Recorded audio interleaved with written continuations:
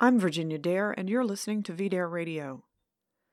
We're broadcasting today from the bunker as a soft version of Mao's Cultural Revolution rages all around us. Just as Punch a Nazi quickly transformed into attack any random Trump supporter, destroy Confederate statues has now turned into campaigns against the Founding Fathers, the Canadian founders, and even Lord Nelson in the United Kingdom. There are no limits to this process.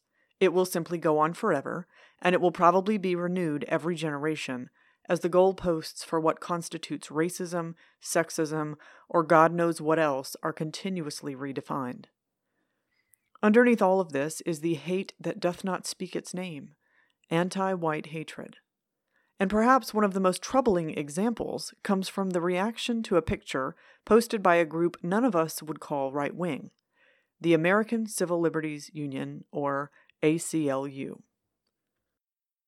The ACLU recently tweeted out a photo of an adorable white toddler holding an American flag with the caption, "This is the future that ACLU members want." The reaction from the left, including most of the verified blue checkmarks on Twitter, was pure outrage.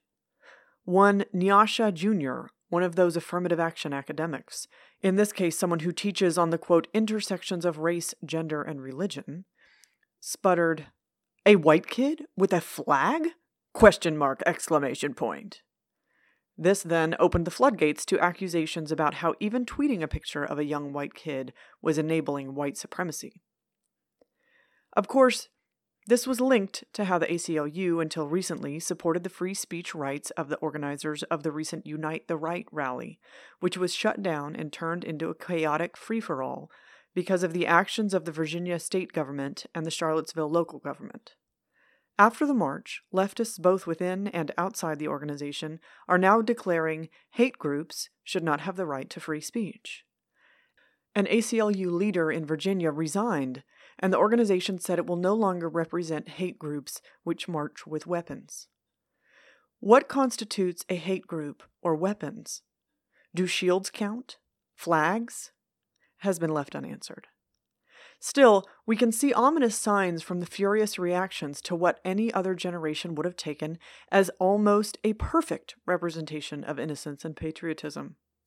White people existing, even white toddlers, is now evidence of hatred. As haters do not have the right to certain freedoms, such as freedoms of speech, the long-vanished freedom of association, or, according to Paul Ryan's Second Amendment rights, anything can be done to them without consequence. In Colorado, a former congressman can no longer speak in his own state because journalists aligned with the militant communists have successfully intimidated a venue into canceling our conference. The heckler's veto, or really, the heckler's death threat, has not just been established in American politics, it is positively celebrated by reporters and writers who claim they are still supporters of freedom and democracy. The truth is that it is acceptable, even praiseworthy, to hate white people. Whites speaking even implicitly in defense of their own interests are allowed to be stripped of constitutional protection, subjected to threats or overt violence, and targeted for economic destruction.